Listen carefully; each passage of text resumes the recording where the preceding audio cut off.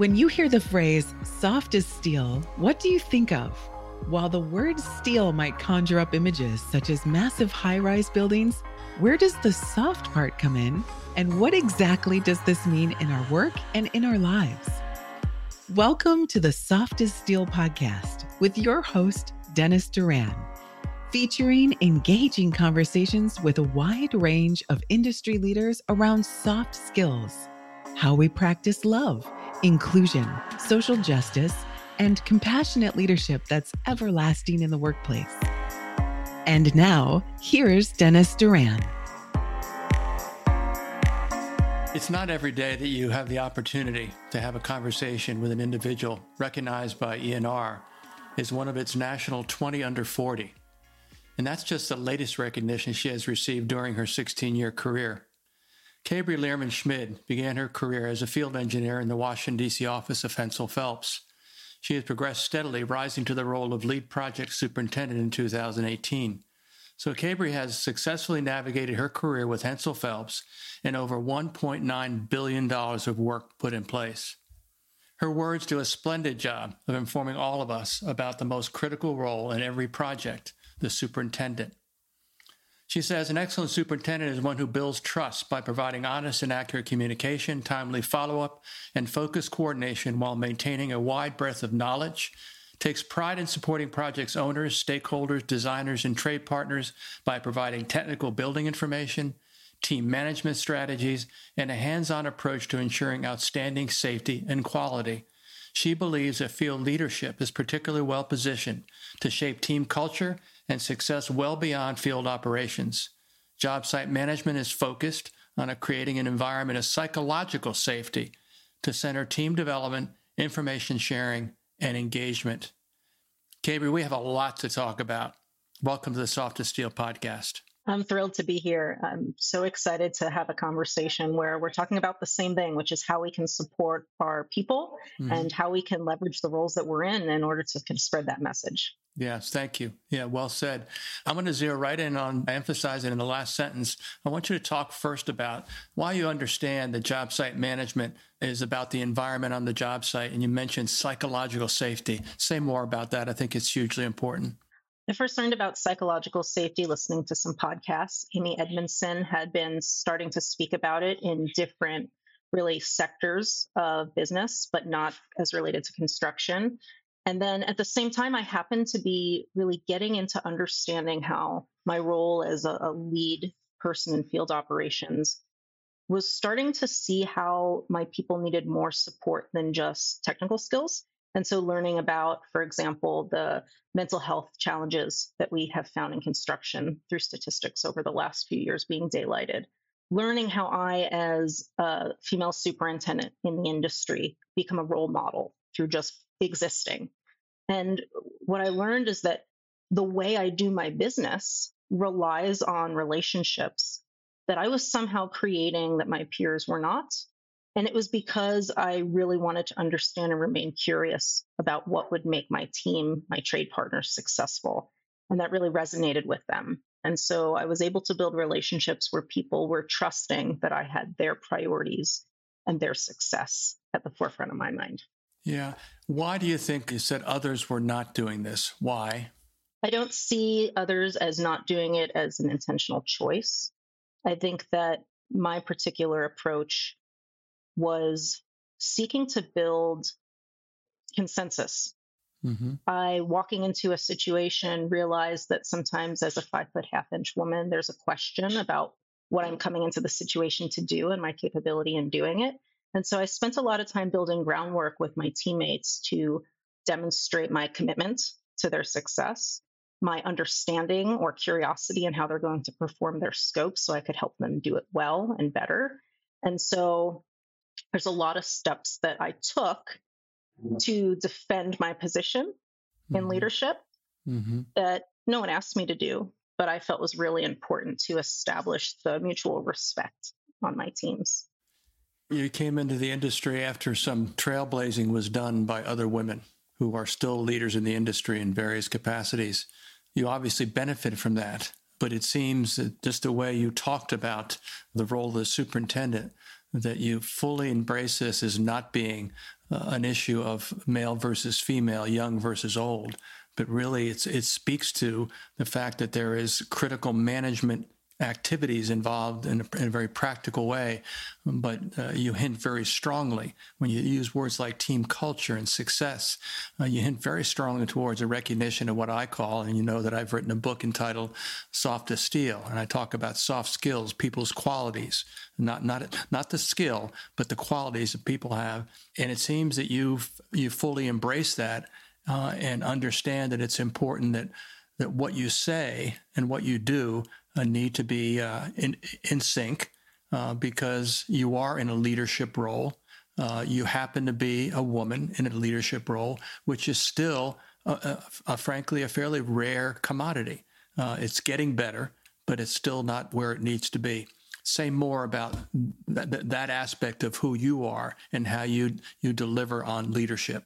The messages that you speak about in your book and those essential skills, while we're just mentioning here about me being female and taking that perspective into how I perform my work, those skills have nothing to do with gender. They are essential to creating balanced relationships where people understand your intent, where you are deliberate about how you communicate your questions, your asks of others. It allows you to say, I'm recognizing you as another person that's part of this conversation, and that you're inviting somebody into that conversation. I think that being able to form relationships, from my perspective, does come from a place of my own personal world experience where I'm making sure that I'm coming in with as little questioning to what I'm there to do, and as much ability to build a strong foundation with my teammates so that they have a trust in what we're going to perform together. Say more about, or tell us a story. Tell us a story about your early days in your career and situations that you encountered that were, again, to be blunt, that were gender related. Things that may have happened to you because you were a woman who is not only accomplished from an academic preparation standpoint, but you're articulate. You present a very strong personality in a most positive way, very confident, without arrogance at all, but very confident, which I'm sure has won you the day in many situations. But tell us what you can about some of the experiences you had early on that impacted you then and maybe continue to this day to be in the back of your mind as considerations. Sure. That's a great question because I do have the many opportunities to speak to women in the industry. And often I'm asked, like, how hard was it in the field? I can honestly say I have never had an issue with violence or direct disdain or disrespect in my 16-year career. What I have had is an absolutely daily defense that I need to put up to ensure I'm never incorrect. Now, everybody's incorrect, but the need to perform at a caliber where you don't give opportunity to be pushed aside or questioned, that you've done your due diligence and you're standing behind it. I feel that as a woman, the risk is the amount of brain power you put into making sure that you're at the top and delivering at the highest caliber if you're going to retain respect, or it's just making sure that people understand that they can look to you for those answers so that you're not able to be brushed aside. You remain as somebody people deeply respect because you're tapping into the industry's value systems of pride of work, a value on apprenticeship and teaching and passing on skills, and that I'm acknowledging the people who are working in our industry's desire to serve their families and communities. And I think that the way anyone in the industry can tap into that mutual respect is by applying their skill sets and building relationships based on those values. And so back to your question about how has there been a story in which I have felt the difference of being a woman in the industry, it wasn't early in my career, but it made me realize the impact in my career. I was working night shift for quite a long time on the critical path scope of an airport, and tough scope around the public, demo, hot work, abatement, new structure, escalators, changing of pathways for passengers and employees.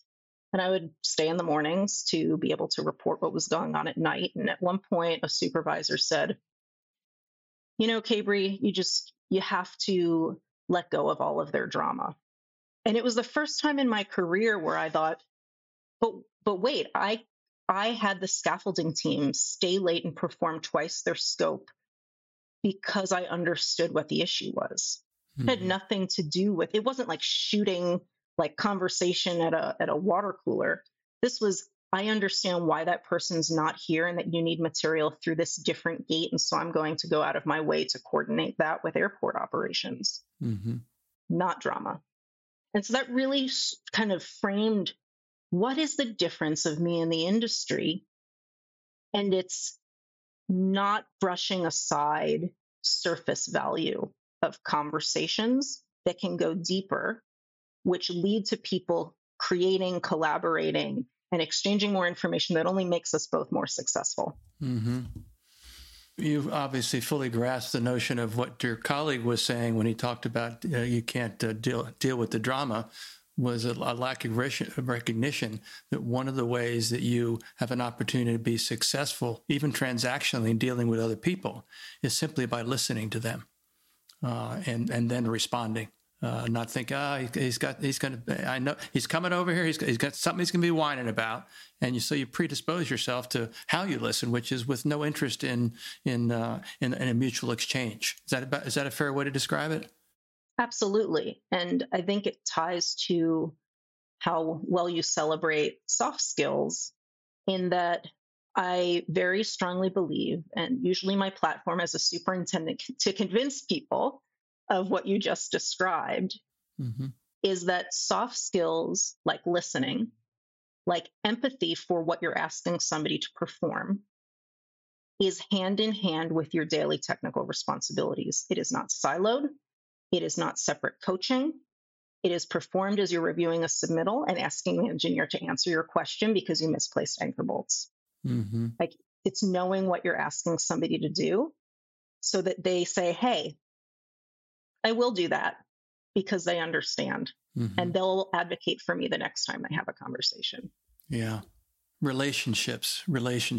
I talk almost daily about why it's so important to recognize the need to constantly work on improving what I call a core competence, which is communication skill, being able to communicate in a variety of forms, particularly one-on-one communication. Where you're dealing with another person because, and I'm sure you jump to agree with this notion, you don't build a relationship with a company. If you're Jacobs, you don't build a relationship with a CM firm that may be holding another contract. You build relationships with individuals, and you do it one individual at a time. And so it takes a lot of time. It takes months, and maybe in the case of some relationships which are critical to long-term success and opportunity, it could take years. But it could take seconds or minutes to damage or destroy that relationship. So it's clear to me that that makes sense, and I'm sure that that's a critical ingredient in why you've enjoyed the progression and the success that you have. I'm sure I see a person who acknowledges and practices the importance of communication as a core skill. The need to understand your audience is what drives your ability to communicate. Lots of great quotes out there, like a superintendent's plan means nothing if people don't understand the plan. You can go through all of do you present a Gantt chart versus a colored graphic to explain the schedule. It's all related to how people around you are taking in information. And of course, that differs across the board, whether you're talking about the CM firm, the city inspector, the safety manager, the trade partner out in the field. Everybody has a different interest, different keywords, language that they're looking for, that they're listening for when you're speaking.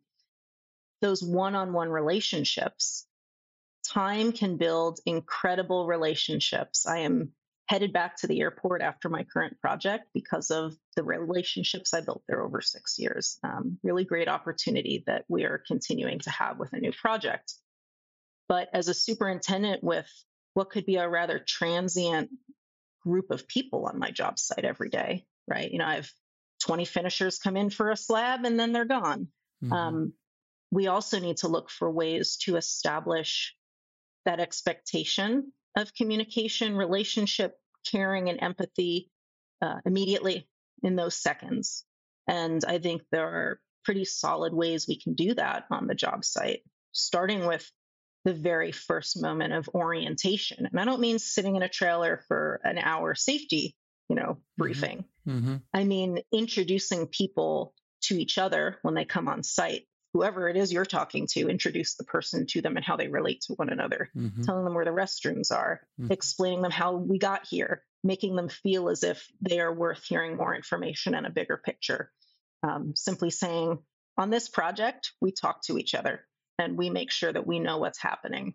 And I've blown a few minds saying that, like in a morning huddle when people are first there, they're like, where am I right now? I don't know. You're on my job site. Welcome. Yeah. Wow. Gosh, I'd love to be on one of your job sites. You were recognized by ENR in an incredibly elite group of individuals. And you're obviously, again, you're confident, but also I see and feel in you a very wide thread of humility. Why were you one of the 20 under 40? Why do you think you were recognized in that way? Oh, goodness. Do you want my negative self-talk to pop in here with, it's only because you're a female superintendent? No, I don't think it's that. I am very lucky to be inspired to do the work I do every day on the job site. Let's see, whatever that is, 70 hours a week, 5 to 6, on the job site, except when I'm home caring for my kids like mm-hmm. today. Mm-hmm. That work is sometimes inspiring. I love solving problems face to face with people and walking away and seeing two parties continue to problem solve. Love it. Mm-hmm. But gosh, that work is hard.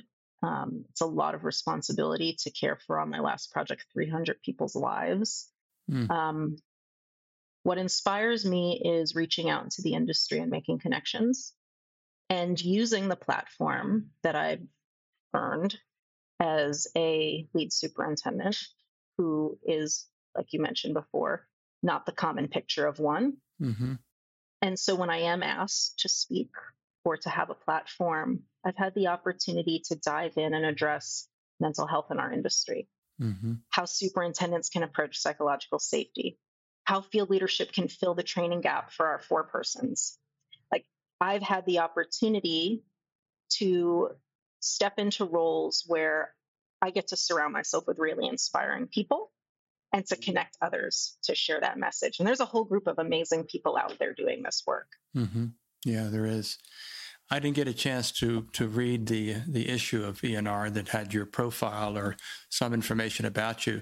What was it about you that stood out to them in how they describe why you were selected?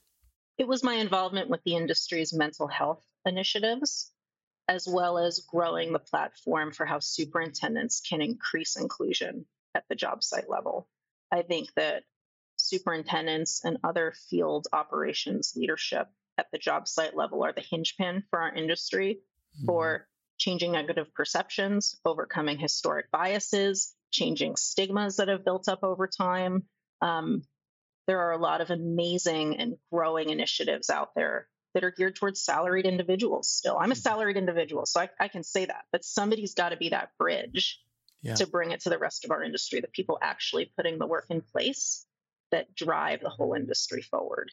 And so it's the work that I've been doing to voice that position and to empower field leadership that they recognized. When you talk about mental health, you're in the neighborhood that also includes addiction, suicide, all the myriad of challenges we face in our industry, which we are not proud to say we lead industries in a number of categories, including suicide, including incidents of mental health. So you're in a place, and if you're doing this great work, which it sounds clearly like you are, the messaging sounds like it's consistent and positive and intended to both inform but also uplift people around these issues. You're working in a space which is absolutely essential to preserving the potential of our future in the industry. So I applaud you for that, and that makes total sense that would be an ingredient that brought you recognition. I'd also, let's go into another category. This has become a conversation about one individual in a particular generation of a particular gender who clearly understands, embraces, and utilizes every day the proper combination of hard and soft skills to get the job done. So the question is this: is there someone, or has there been? Maybe it's been different people. Is there someone who has acted as your mentor? That you can identify, not by name or even position, but just someone in your career journey that had or maybe still has a tremendous impact on you as a mentor? I've had a number of mentors throughout my career, none of which I can necessarily even pinpoint as most impactful.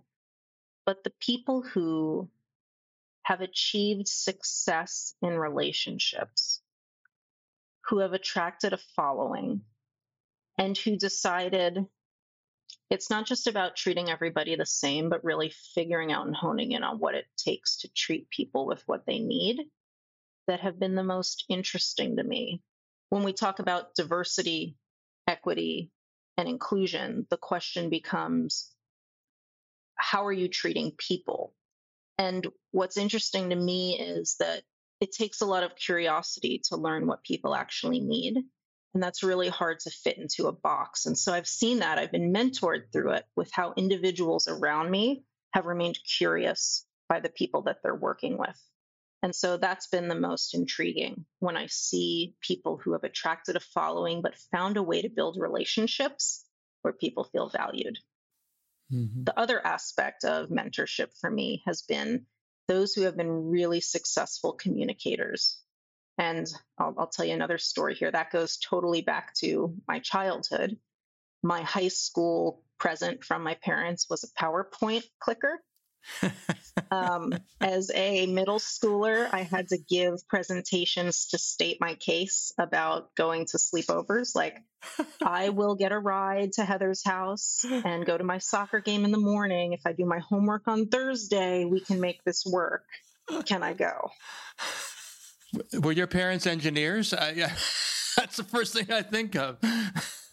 No, my father was a team leader with Pfizer Pharmaceuticals, so just team management, but very into communication and how one understood the words to choose to connect. Yeah. Connection.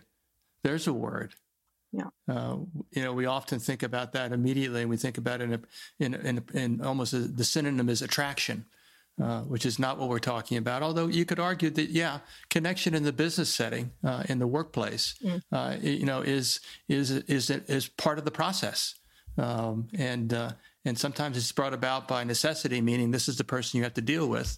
But in other circumstances, it could be that you see or hear or talk to someone, you say, I want to get to know them better, and so the connection is established for whatever reason, and then the relationship building begins. When you talk, so you mentioned DEI, which is still in active conversation, although sadly I've heard it through a few conversations, and this will be a gender comment, that some of that continuing group of individuals referred to as old white guys are tiring of the DEI conversation, which is an indication of the fact that they just aren't getting it. not for this reason, but the four things that I talk about and were the pillars of a virtual event that I delivered live last year. And I continue to talk about these things, including obviously in this podcast, and we're not going to bring in very squarely right now in the conversation, but we've already been talking about it in a certain sense. And that is, I talk about four things, because I think they're all important to talk about. One is I talk about love. So I'm going to ask you a question about love in a moment. The second thing I talk about is inclusion. The third is social justice. And if you stop there, you could take inclusion and social justice and say, well, that sounds like maybe a little different way, or maybe a little more interesting way to talk about what other people call DEI. Because to me, diversity is it's about cataloging differences. And then the only thing you have to do is recognize that differences shouldn't be a barrier. They should simply be a fact about an individual. I've got blue eyes, you've got green eyes. You're male, I'm female. Identical twins are not identical. Those kinds of conversations. When you talk about inclusion, that's the intentional idea of everyone should be part of the workplace, a job opportunity, a community, et cetera.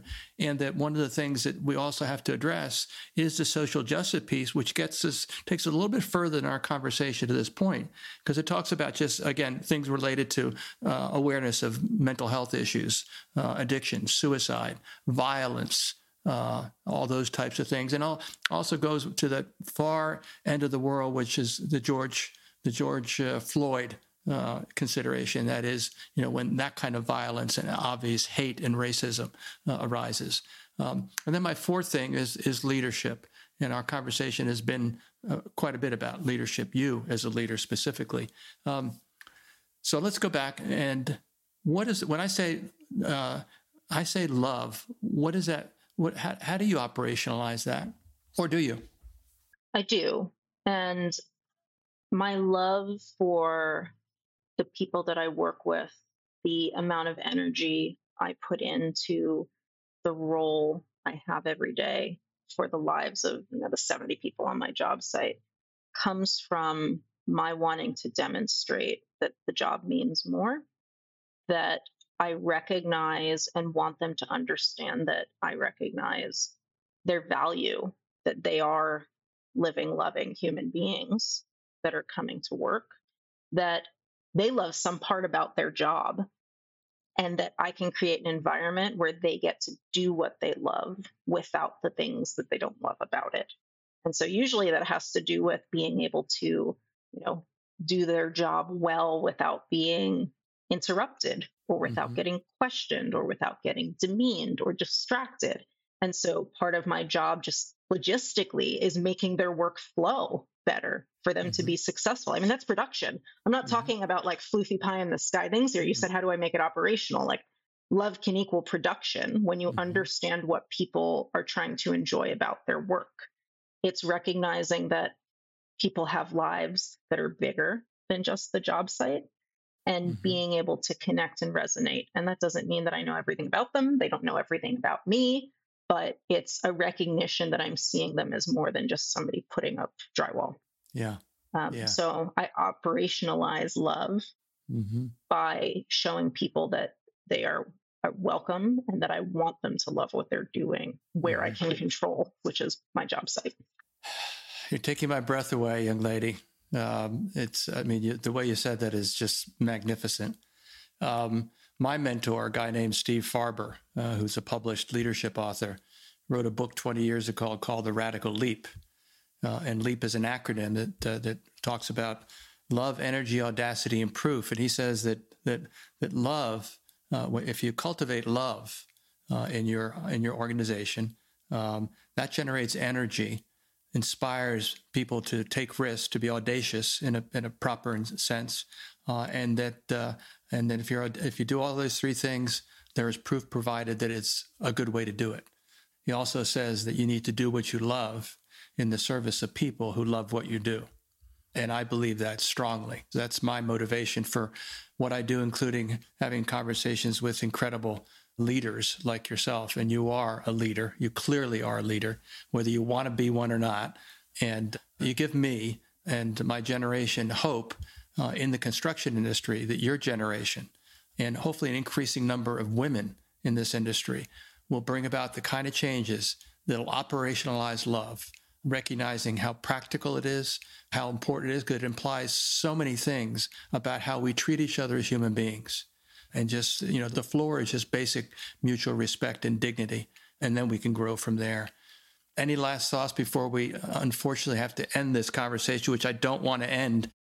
I'll circle back to maybe a thought about diversity. Something that I learned over the course of my career. I started right where a lot of people start, which is I was a woman in the industry that was just starting to try to recognize women, and it backfired. None of us wanted to be set aside or treated differently. We didn't want to think of ourselves as different, and we didn't want people surely to see us as different. One of the guys, right? My perspective on that changed completely when I became a project superintendent. And as I've grown to understand more about psychological safety and my leadership style and bridging communications on my job sites, what I want to share with people is that diversity, recognizing the differences in people, does not equal creating silos, isolation, or division. Diversity, and the way that I can use that as a connecting means on my job site, is when you identify something unique about somebody, a background, a family structure, a history, a school, a sport, whatever it is, people's different perspectives. When you can find ways to connect people and make them resonate with one another, you harness incredible community. It does not detract from them being part of the job site community, the construction community, the carpenters, the laborers, the ironworkers. It galvanizes people's energy in a new way. And so I think identifying people's diversities, educating people on why that's valuable. When I talk about either mental health or neurodiversity or LGBTQ pride, when you find people who are bilingual and can connect on that, you harness such incredible power that just adds to the impact, positive impact of our industry. It does not detract from it. This has been an incredible, energetic, complete joy to have this conversation with you. It would not have been nearly as interesting if I'd sent you prepared questions. Indeed. But I thank you for your time. I don't need to wish you success. You're taking care of yourself and doing it. And you're working for a good company. We didn't talk about your company specifically, but it's a good company. It's the kind of company that people stay at for a long time. And so, you may be able to ride an entire career with the company you work for. That notion of tenure is still one of those things that's out there. I mean, some people jump around project to project, big program to big program, but you've done the jumping program to program, project to project with one company, which says a lot about you, but also says a lot about them. They must do a good job of recognizing the people that are contributing to being able to provide the best service to their customers, to lead their personnel in the field, and have safe, both physically and psychologically safe work sites. So I congratulate you for all that you've done so far. I'm very grateful that you spent this time with me, and I look forward to seeing and getting to know you better. Thanks very much for coming on the podcast. Thank you. Thanks for joining us today for this episode of the Soft as Steel podcast with your host, Dennis Doran. Dennis is the author of Soft as Steel and a leading speaker and trainer for organizations across many industries and verticals. To learn more about the work Dennis is doing to activate soft skills in the workplace, contact him at DennisDuranSpeaking.com. Be sure to check out his book, Soft as Steel, on Amazon or wherever books are sold. You can subscribe to this podcast on iTunes or wherever you'd like to get your podcasts. And please remember to share this episode with your friends, colleagues, and anyone you feel would benefit from the conversation. We'll see you next time on the Soft as Steel podcast with Dennis Doran.